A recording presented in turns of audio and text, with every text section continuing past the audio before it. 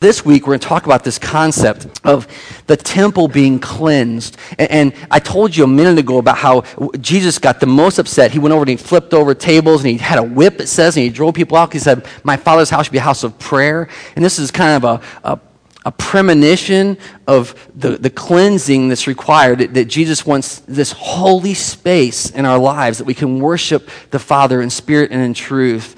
And he's really serious about that. And so we're going to talk today about why that's such a big deal from the book of Hebrews, and we're going to study that together.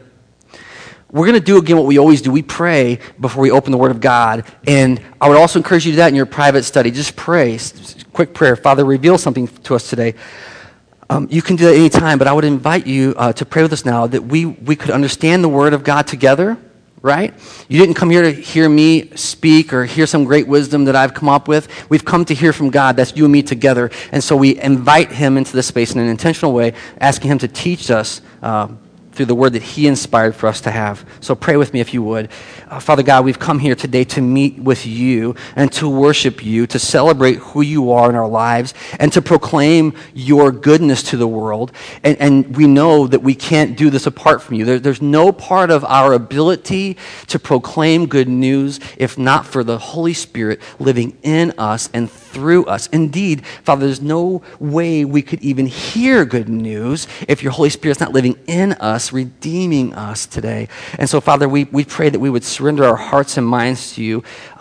Whatever's happening outside of this place, this sanctuary, I pray that it would be set aside for the moment, that we could hear a new word, get a new understanding, and become more intimately involved with your story. Would you compel us that way by your Holy Spirit?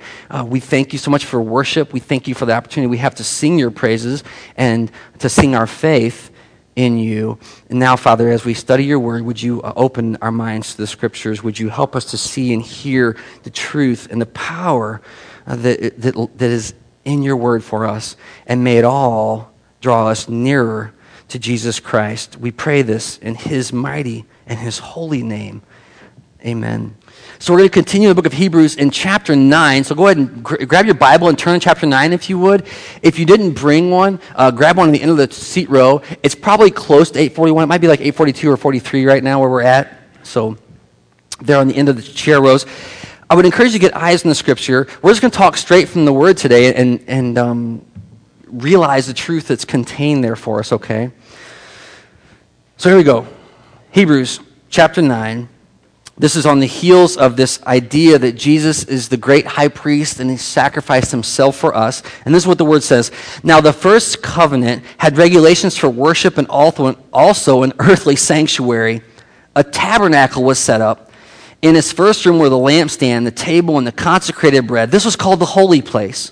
And behind the second curtain was a room called the most holy place, which was a room which had a golden altar of incense and the gold-covered ark of the covenant. And the ark contained the gold jar of manna, Aaron's staff that had budded, and the stone tablets of the covenant. Above the ark were the cherubim of glory overshadowing the atonement cover. But we cannot discuss these things in detail now.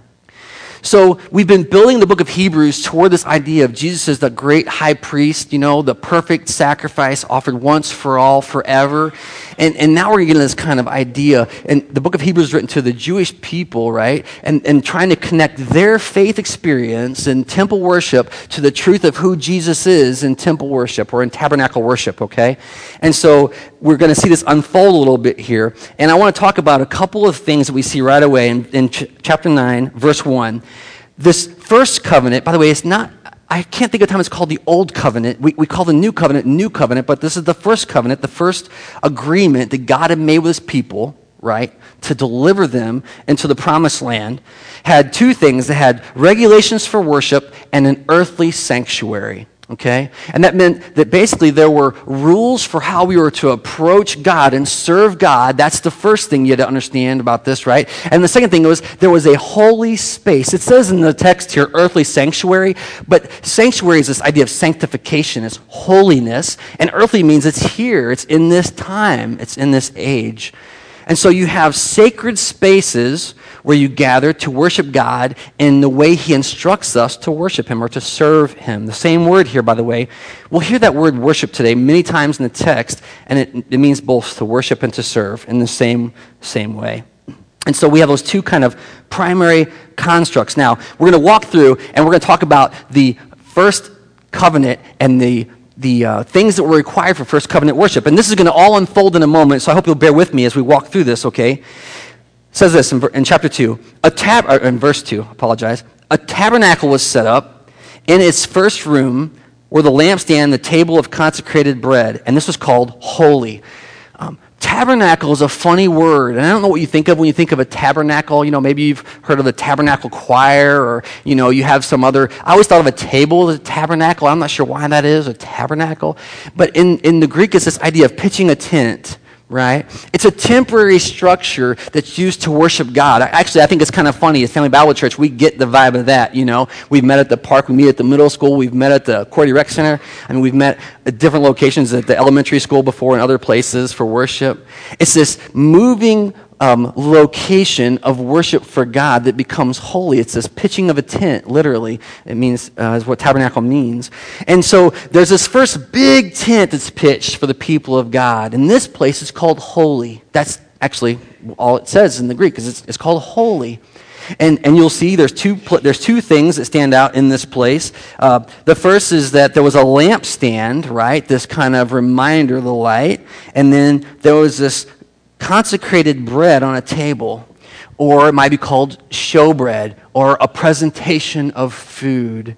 It's this spot where you can recognize that God is with us and sustaining us. And I can't really elaborate on all the reasons why there's a lampstand, but there's this holy place. Now, I'm going to tell you something a little bit ahead of time. We're going to hear in a minute in the text, but in this holy place, this ordinary place, the priests can come and go all the time doing their ministry or their worship. That's what the word says, their service to God. And so all the priests would come at all times and they would worship God. They would do their priestly jobs in that tabernacle, that tent pitched for God's glory.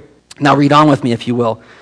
Behind the second curtain, so now you have a division in this big tent, and there, behind the second curtain was a room called the most holy place, or called the Holy of Holies. And so it's this inner sanctuary. Now, I visualize this as a tent inside of a tent.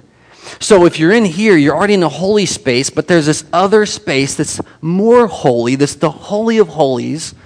And there's some very special worship that happens in that space. Let's read on and hear what it's about.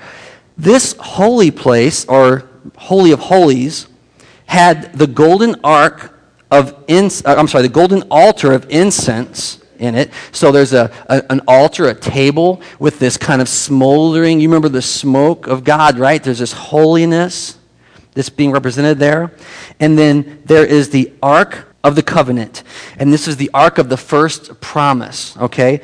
And I just want to spend just a second talking about this Ark, because it says a gold-covered Ark. How many, so here's the culture, right? Totally just messing with our heads on this thing, right? But how many of you can picture the golden Ark right now? How many of you can see it in your mind's eye? You can see it, yep, right now. You know what it looks like, right? How many of you can see it because you watched Indiana Jones and the Temple of Doom? That's right. That's what I'm saying, right? That's what we get, yeah. And you think, wow, this was the gold box. It was so cool. But you know what's really crazy and radical, and this is a side note, I'm just going to throw it out there, but this was a wooden box that then was clad in gold because it became precious to Israel over time.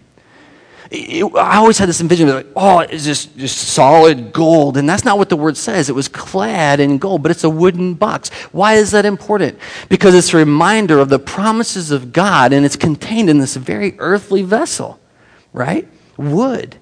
Matter of fact, the very word ark, if you know much of your Bible, you know there was a story about Noah's ark that was built to deliver his people through the flood, through God's judgment, that there's this promise that they will survive the judgment of God built in a wooden ark. Same thing now. We have this ark that has become valuable to Israel, and they've honored it by pressing gold and remembering God's promises. We're going to talk about those now. Check it out. What's in the ark? it goes through all this kind of detail to explain this to us. The golden ark, gold-covered ark of the covenant, that is the first promise that God made to his people. This ark contained a gold jar of manna. You'll remember that manna was the bread that would sprout up in the desert. Remember, this is why Israel remembers it. God promised us the promised land and delivered us. He fed us with the manna. It contained Aaron's staff that had budded, okay? And that's, if you remember the story, I believe it's in Exodus, where they had all the 12 tribes of Israel bring a staff and put it in front of the ark and write their name on it to see who God had chosen to lead the people. And in the morning when they came, it says that the staff that Aaron's name was on, which was the Levite staff, the priestly staff, had budded, and not just budded, but it had borne fruit in the form of almonds. So there's this kind of miraculous encounter where God makes his choice clear to the people of Israel. Matter of fact, if you read the story, the reason that God had to be clear is because people were grumbling about the leadership that God had put in place. It happens right after the story where the people had kept back part of the offering and were swallowed up in the earth. God judged his people, but yet they were still grumbling. And so God said, in order that the people will not be destroyed, bring these staffs forward, and I will show you divinely my choice in leadership. And he showed them Aaron. So in this ark of the first covenant, we have this staff that had Aaron's name on it that had budded. They had retained this. And then the third thing that we see here is the stone tablets of the covenant. Now, you'll remember that Moses went up to the mountain to get the word of God, to get the law of God, and God had written these commandments on a stone with his own fingers, what the word says. And then when Moses saw the people worshiping the golden staff, he smashed them, which is crazy. I'm not sure what Moses is thinking there. And then later, he goes back and he rewrites the commandments, and then God rewrites the commandments. And tradition says that all those things, as much as Israel still had, the pieces of the first broken covenant, the one that Moses had smashed, and then the new stones were all in this box in the Holy of Holies. You get the image here, right? So what you have is this big space where we worship God, and you have this smaller area, this more glorifying, this tent, where the ark is, and these three things. And I think it's powerful because what do these represent, right? I think this first thing is manna, provision, that God had never stopped feeding his people. And maybe you follow Jesus for all, maybe you don't follow Jesus at all, but you start to think, I'm going to starve to death out here. And the promise that comes from God says, no, I've never left you. I've never abandoned my people. And manna is proof of God's continuing nourishment, provision for his people, right? The second thing is this idea of Aaron's budded staff, that God has made a sovereign choice in who he calls as his priest, and that it's the people of God to obey that call, that we don't get to follow God however we want, that we follow the one that God ordained to be leading, right? And then the third thing is that God had made a covenant with his people that he would keep his promise. I'll remind you, this is written to people who came to believe that Jesus is the Messiah. Jewish people who became to faith in Christ, the Anointed One. And this whole idea is that Israel had preserved these things in the temple until such a time as this. This is what he's going to get into here, right? So you got this image. Are you with me now? So there's this curtain and there's the Holy of Holies, okay? By the way, here's the heads up, and it's coming in a minute, but you can only go in that place if you're the high priest, and only then once a year. Right? We're going to read that right now. Verse 6. When everything had been arranged like this, arranged like that, set up in that way, the priests entered regularly into the outer room to carry out their ministry or their service to God, but only the high priest entered the inner room, and then only once a year, and never without blood, which the priest offered for himself first, and then for the sins of the people had committed in ignorance, unknowing sins. The Holy Spirit was showing by this that the way into the most holy place had not yet been disclosed as long as the first tabernacle was still standing. This is an illustration for the present time, indicating that the gifts and the sacrifices being offered were not able to clear the conscience of the worshiper. They're only a matter of food and drink and various ceremonial washings, external regulations applying until the time of the new order. Last couple weeks we talked about how the law was weak and useless. It couldn't bring perfection or sanctification, right? And here again, it says it couldn't clear the conscience of the worshiper, the one who is serving. That no matter how many times you kept these laws, or how many times you fulfilled this duty, you still felt the burden of obligation that you had in the Holy of Holies. You still felt the burden of obligation you had in the holy place. And it wouldn't clear your conscience. It wouldn't help you to see things the way God sees things, to see them rightly. It just was a limitation of the law. The author says it's just matters of food and drink and various ceremonial washings. Many times our own, and this is the danger, right? Okay? Many times our own worship can be like that. For instance, we only pray this many times in worship. Or when you pray, you only pray this way. Or when I Bible study, I only Bible study at these times and these places. And you begin these external rules that don't really have anything to do with our heart or our desire, or more importantly, God's desire for us. They're external trappings, not inward realities. And get this, these were external regulations, the word says, applying until the time of the new order. And I love this because it's this idea that he's imposing a new structure. God is. The new order is kind of a weird way to say that, but it means that he's imposing a righteousness on his people. He's doing that work in Christ.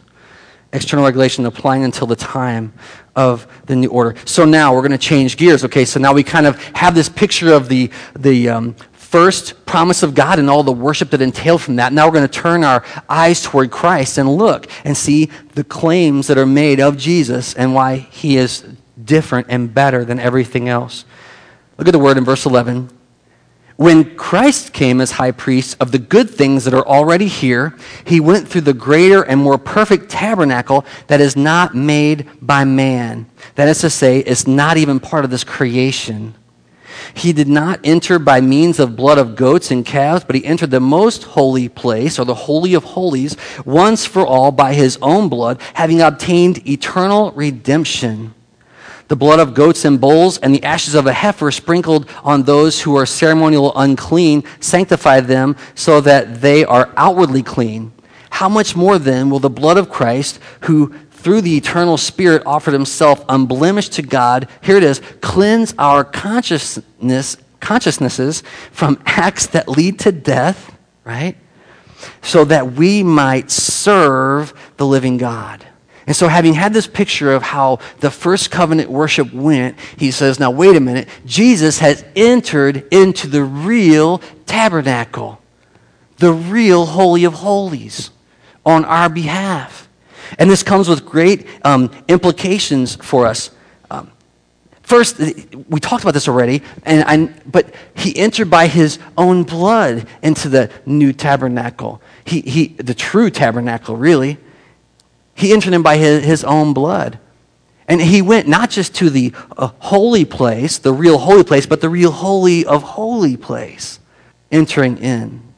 And then look, he obtained for us, where is it at?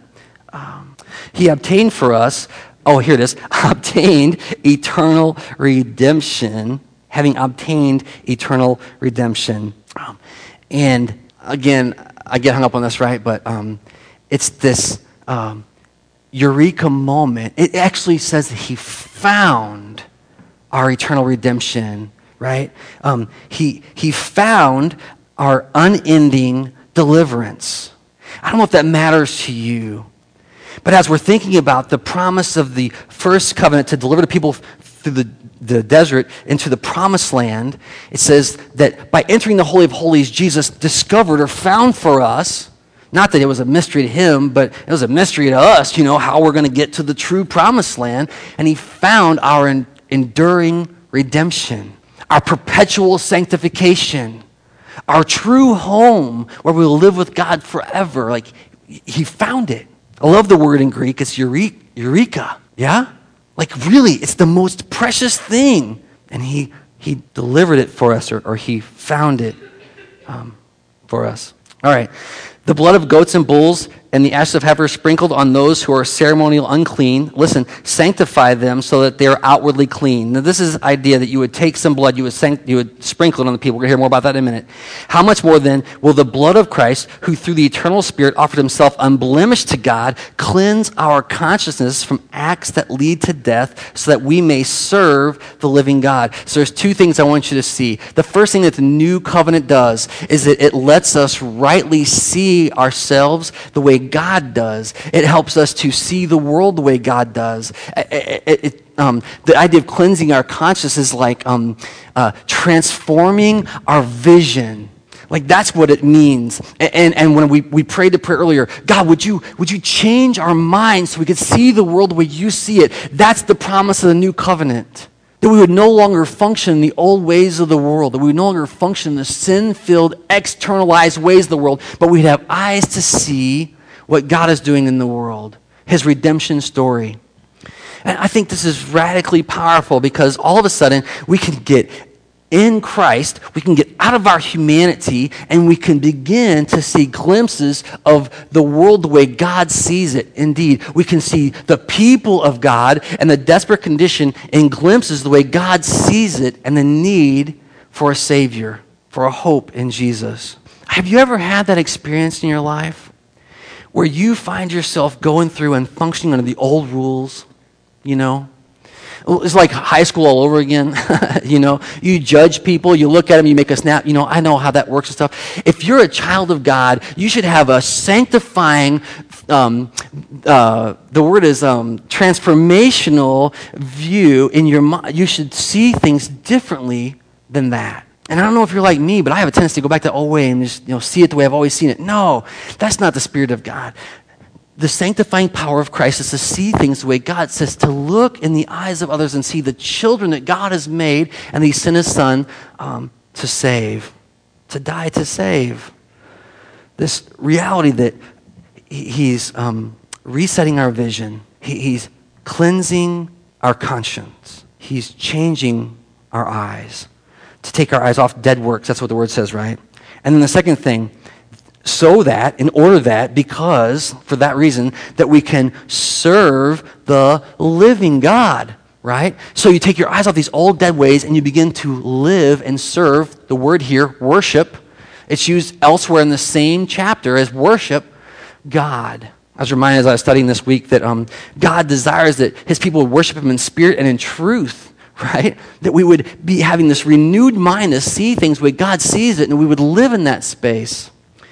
That we are free in Christ through the new covenant to serve the God who is alive and not dead. That's the gift. I hope you see that there, right? Okay, let's press on then. Verse 15. For this reason, Christ is the mediator of a new covenant, a new agreement, that those who are called may receive the promised eternal inheritance, now that he has died as a ransom to set them free from the sins committed under the first covenant. This is a pretty fair translation, but the order drives me nuts, right? It's just, for this reason, Christ is the mediator of a new promise, and then skip to that part, now that he has died as a ransom to set them free from the sins they committed under the first promise. So he died as a ransom, a propitiation to please God so that we could be free, and then what? So that we could inherit the eternal promise, our inheritance in Christ, that we receive that gift in Jesus' name.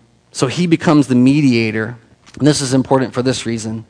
Because all of a sudden, the old regulations and the old rules and the old holiness no longer holds water. You know? It won't do the job. Because in Christ you have a mediator of a new promise. He's the one that controls that stipulates the terms of worship we talked about, right? That claims a holy place, that says, this is where you dwell with me. And into that space we can only enter by Jesus' name. And this is the thing we get into in the world, right? There has to be another way, right? That's not what the word says. No, he's the mediator of the new promise. Scripture is full of texts that reinforce that idea. Jesus is the way to eternal life. He's God's plan for salvation, and offered to us offered to us in the Holy of Holies. Okay? So let's read on together now. We're gonna pick it up here. You ready? In the case of a will, it is necessary to prove the death of the one who made the promise, right? By the way, will is the same thing as covenant here. Because a will is enforced only when someone has died. It never takes effect while the person who made it is still living, right? This idea of sacrifice. 18. This is why even the first covenant was not put into effect without blood. When Moses had proclaimed every commandment of the law to all the people, he took the blood of calves together with water and scarlet wool and branches of hyssop, and he sprinkled the scroll and all the people. Catch the imagery there, right? He took the blood of the calves that were sacrificed together with some water, scarlet wool, that's red wool if you don't know that, and branches of hyssop, and then he sprinkled the scroll, that's the word, and he sprinkled all the people of God. And he said this is the blood of the promise which God has commanded you to keep. In the same way, he sprinkled with the blood both the tabernacle, now you remember the imagery, right? The worship imagery, the tabernacle, and everything used in its ceremonies. In fact, the law requires that nearly everything be cleansed with blood, and without the shedding of blood, there is no forgiveness. So get the imagery now, right? Remember the tabernacle was set up. Moses would go in with the calf, the offerings, and he would sprinkle the scrolls, he would sprinkle the people, and he would sprinkle all the stuff used to worship God, making it holy. The word says consecrated. That means sanctified or made holy for use in the temple worship. He did the same thing there. Because without the shedding of blood, there is no forgiveness. That's not an understandable thing for the Israelites.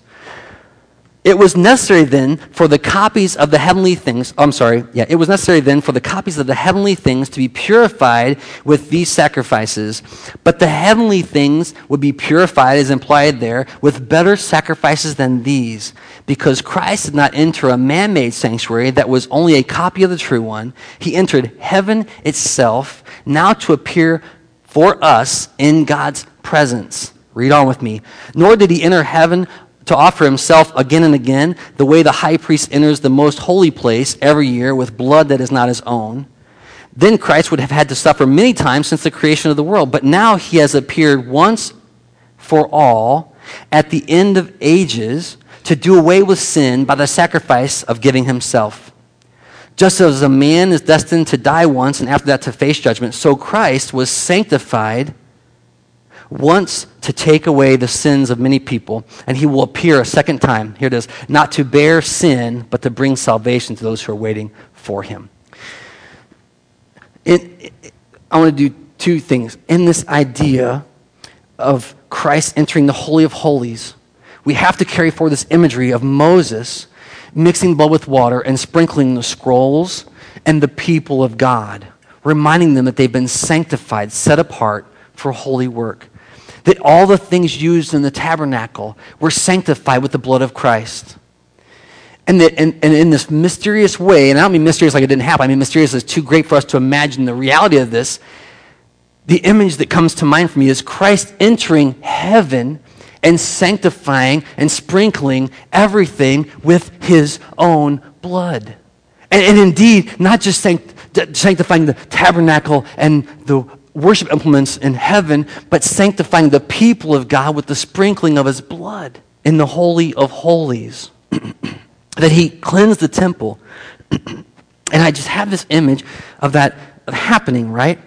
And he did this, and this is a hard thing to get through too, one time for all. And repeatedly, Hebrews makes this case, and it says he didn't do it over and over and over again.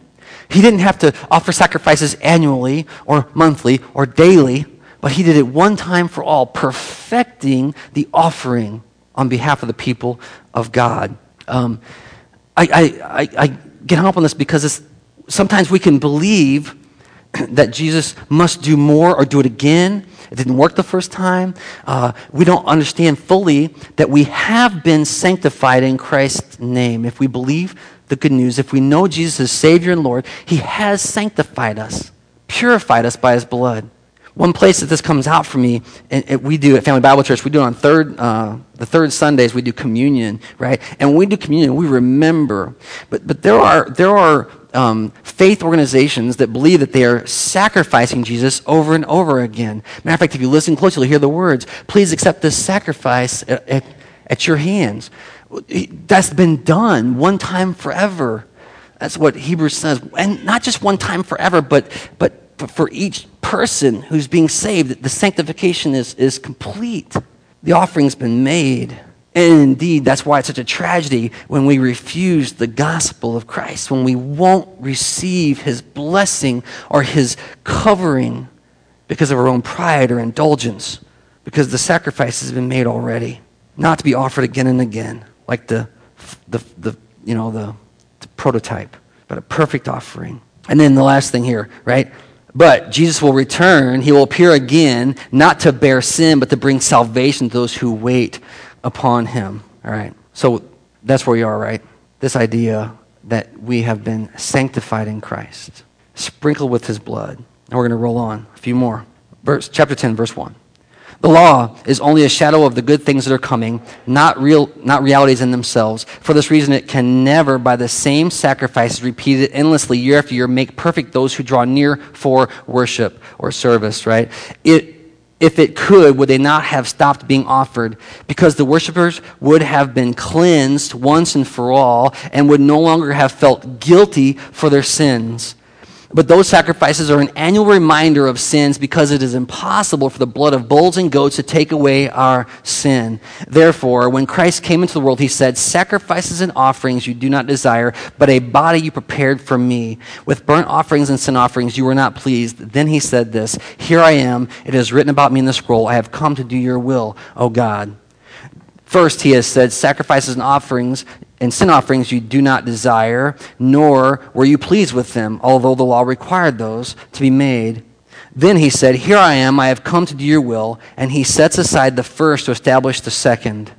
And by that will, we have been made, here it is, holy through the sacrifice of the body of Jesus Christ once and for all. Day after day, a priest stands and performs his religious duties. Again and again, he offers the same ritual sacrifices which can never take away sins. But when this priest, Jesus, had offered for all time one sacrifice for all sins, he sat down at the right hand of God. And since that time, he waits for his enemies to be made a footstool, because by one sacrifice, he has made perfect forever those who are being made holy. The Holy Spirit also testifies about this, first saying, "This is the promise that I will make with them. After that time, I will put my law in their hearts, and I will write them on their minds." We heard that last week, right, 2 weeks ago. And then he adds, "Their sins and lawless acts I will remember no more. And where these have been forgiven, there is no longer any sacrifice for sins." I want to close with this idea, that there are three realities that we get from this offering that Jesus made on our behalf that should be manifest in our life in a real way, okay? This idea of being sanctified, of being sprinkled with the blood of Jesus, being made pure. And the first is this, that worshipers are cleansed once and for all. And we've talked about this in the study of Hebrews already, but this idea that we can continue to hold on to things that God has forgiven in our lives. That if you believe that Jesus died for your sins, he died for all of your sins. And we ought not keep hanging on to broken, messed up views of ourselves, because God has set us free from those things. He has perfectly offered himself that we could be free. We are sprinkled in the blood of Christ that we could be fully redeemed. It's no longer about us, but about him. It's no longer about what we have done, but what he has done. And we are free to live in that space. We are cleansed once and for all. And then the second thing, which I hope you heard in there, was that we are made holy in Jesus' name. That by his offering, by him entering the Holy of Holies, by his own blood, he has indeed made us pure and blameless. Like presenting us perfectly to his Father, covering us in his blood and preparing us for eternity with him in heaven. And maybe those first two things, you're like, okay, so I get it. So I have a clear conscience. My conscience is transformed, and I know I'm holy, right? But then there's this third thing, and it says, Jesus sat down now, and he waits for his enemies to be made a footstool for him. And I don't know how you feel about that, but I feel strongly that our job as those who've been purified and made holy is to partner with God in making his enemies his footstool. I always had this picture in my mind of Jesus in the easy chair with the ottoman, made of enemies. That's what I always thought, like he's sitting back, like footstool, relaxed, chilling, hanging out in heaven, enemies piling up under his feet, that he's vanquished by his blood, right? But there's this other idea. There's this idea of a footstool like that kind of a footstool. It's this idea of someone who stands on someone else's neck. As what? As conqueror, as redeemer, as sanctifier. That part of our job as those who are whole is to deliver enemies into Christ's hands, to put them at his feet. How do we do those things, right? We can certainly go out and warn people. Do you understand? And we're going to talk about that in Hebrews. Do you understand the danger you're in? Ignoring a holy God. Indeed, ignoring a God who sent his son to die for you. You're ignoring him. That's doable. Man, I tell you what, really. Do you even surrender the enemies of your own heart? Right? He's waiting for his enemies to be his footstool. Do you have those dark places? And maybe it's that stuff you're hanging on to. Maybe it's that you don't believe you're a new creation in Christ. It's the things that fight against God and his plan for our lives. Do you lay that stuff at his feet and say, just walk on it. Just stand on it, Jesus, and lift me from this body of sin, rendering ourselves to God's service? Isn't that crazy? That the scripture says that he's waiting for that moment. And we can certainly make it about Satan and his minions for sure, right? They're going to be subservient. They're going to be vanquished by the gospel of Jesus. But we can make it about the enemies of God who are evil in the world. But man, we should draw all these things together, and it even includes us. Why? Because he is Lord. Because he is King. Because he's perfect. Rendering ourselves to him. I don't know where you are today. I pray that you know Christ enough to have some recognition of the fear of his holiness, of the place that he's entered on our behalf. Oh, I pray that today you've experienced the shower, the sanctification in his blood, the sprinkling, the reminder that you're holy people, that he's not joking about this, that he died to set us free and to set us free to serve him. And then maybe today you just got to lay something down. We're going to invite you to do that in prayer right now, wherever you are. And if you're like me, there's some stuff you got to lay down today. I'm just going to invite you as we pray together to lay it down at Jesus' feet. Let him be Lord and King of your life. Pray with me if you would. Father God, today we thank you so much for your mercy and your grace.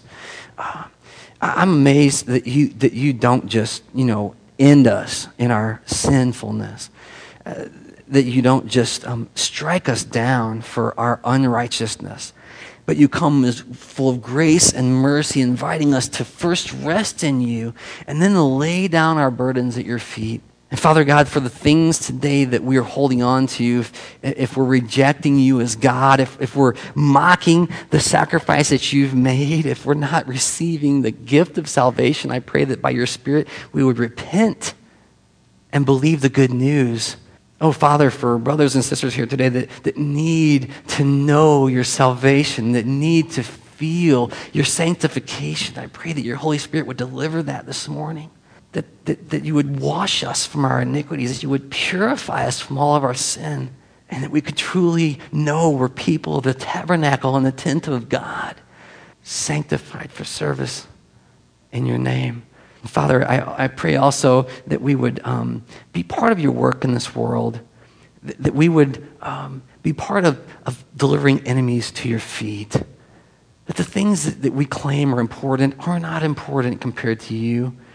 The things that we are hung up on, the hurts or the bitterness or the anxiety, whatever it is, Father, that in our own lives, in our hearts right now, that we would say, oh, I want to let go of it all, but I got to hang on to this one thing, that today we would render that to you as your footstool, that we would trust you completely, and that indeed, as your word says, we would have a clear conscience. We would see clearly the world that we're called to live into. May you be glorified as we continue to follow you together. May this be more than an old book with old rules, but a true transformative relationship with Jesus Christ in our lives. May we live it out together. We pray that you would do that work in the name and the power of Jesus Christ. Amen.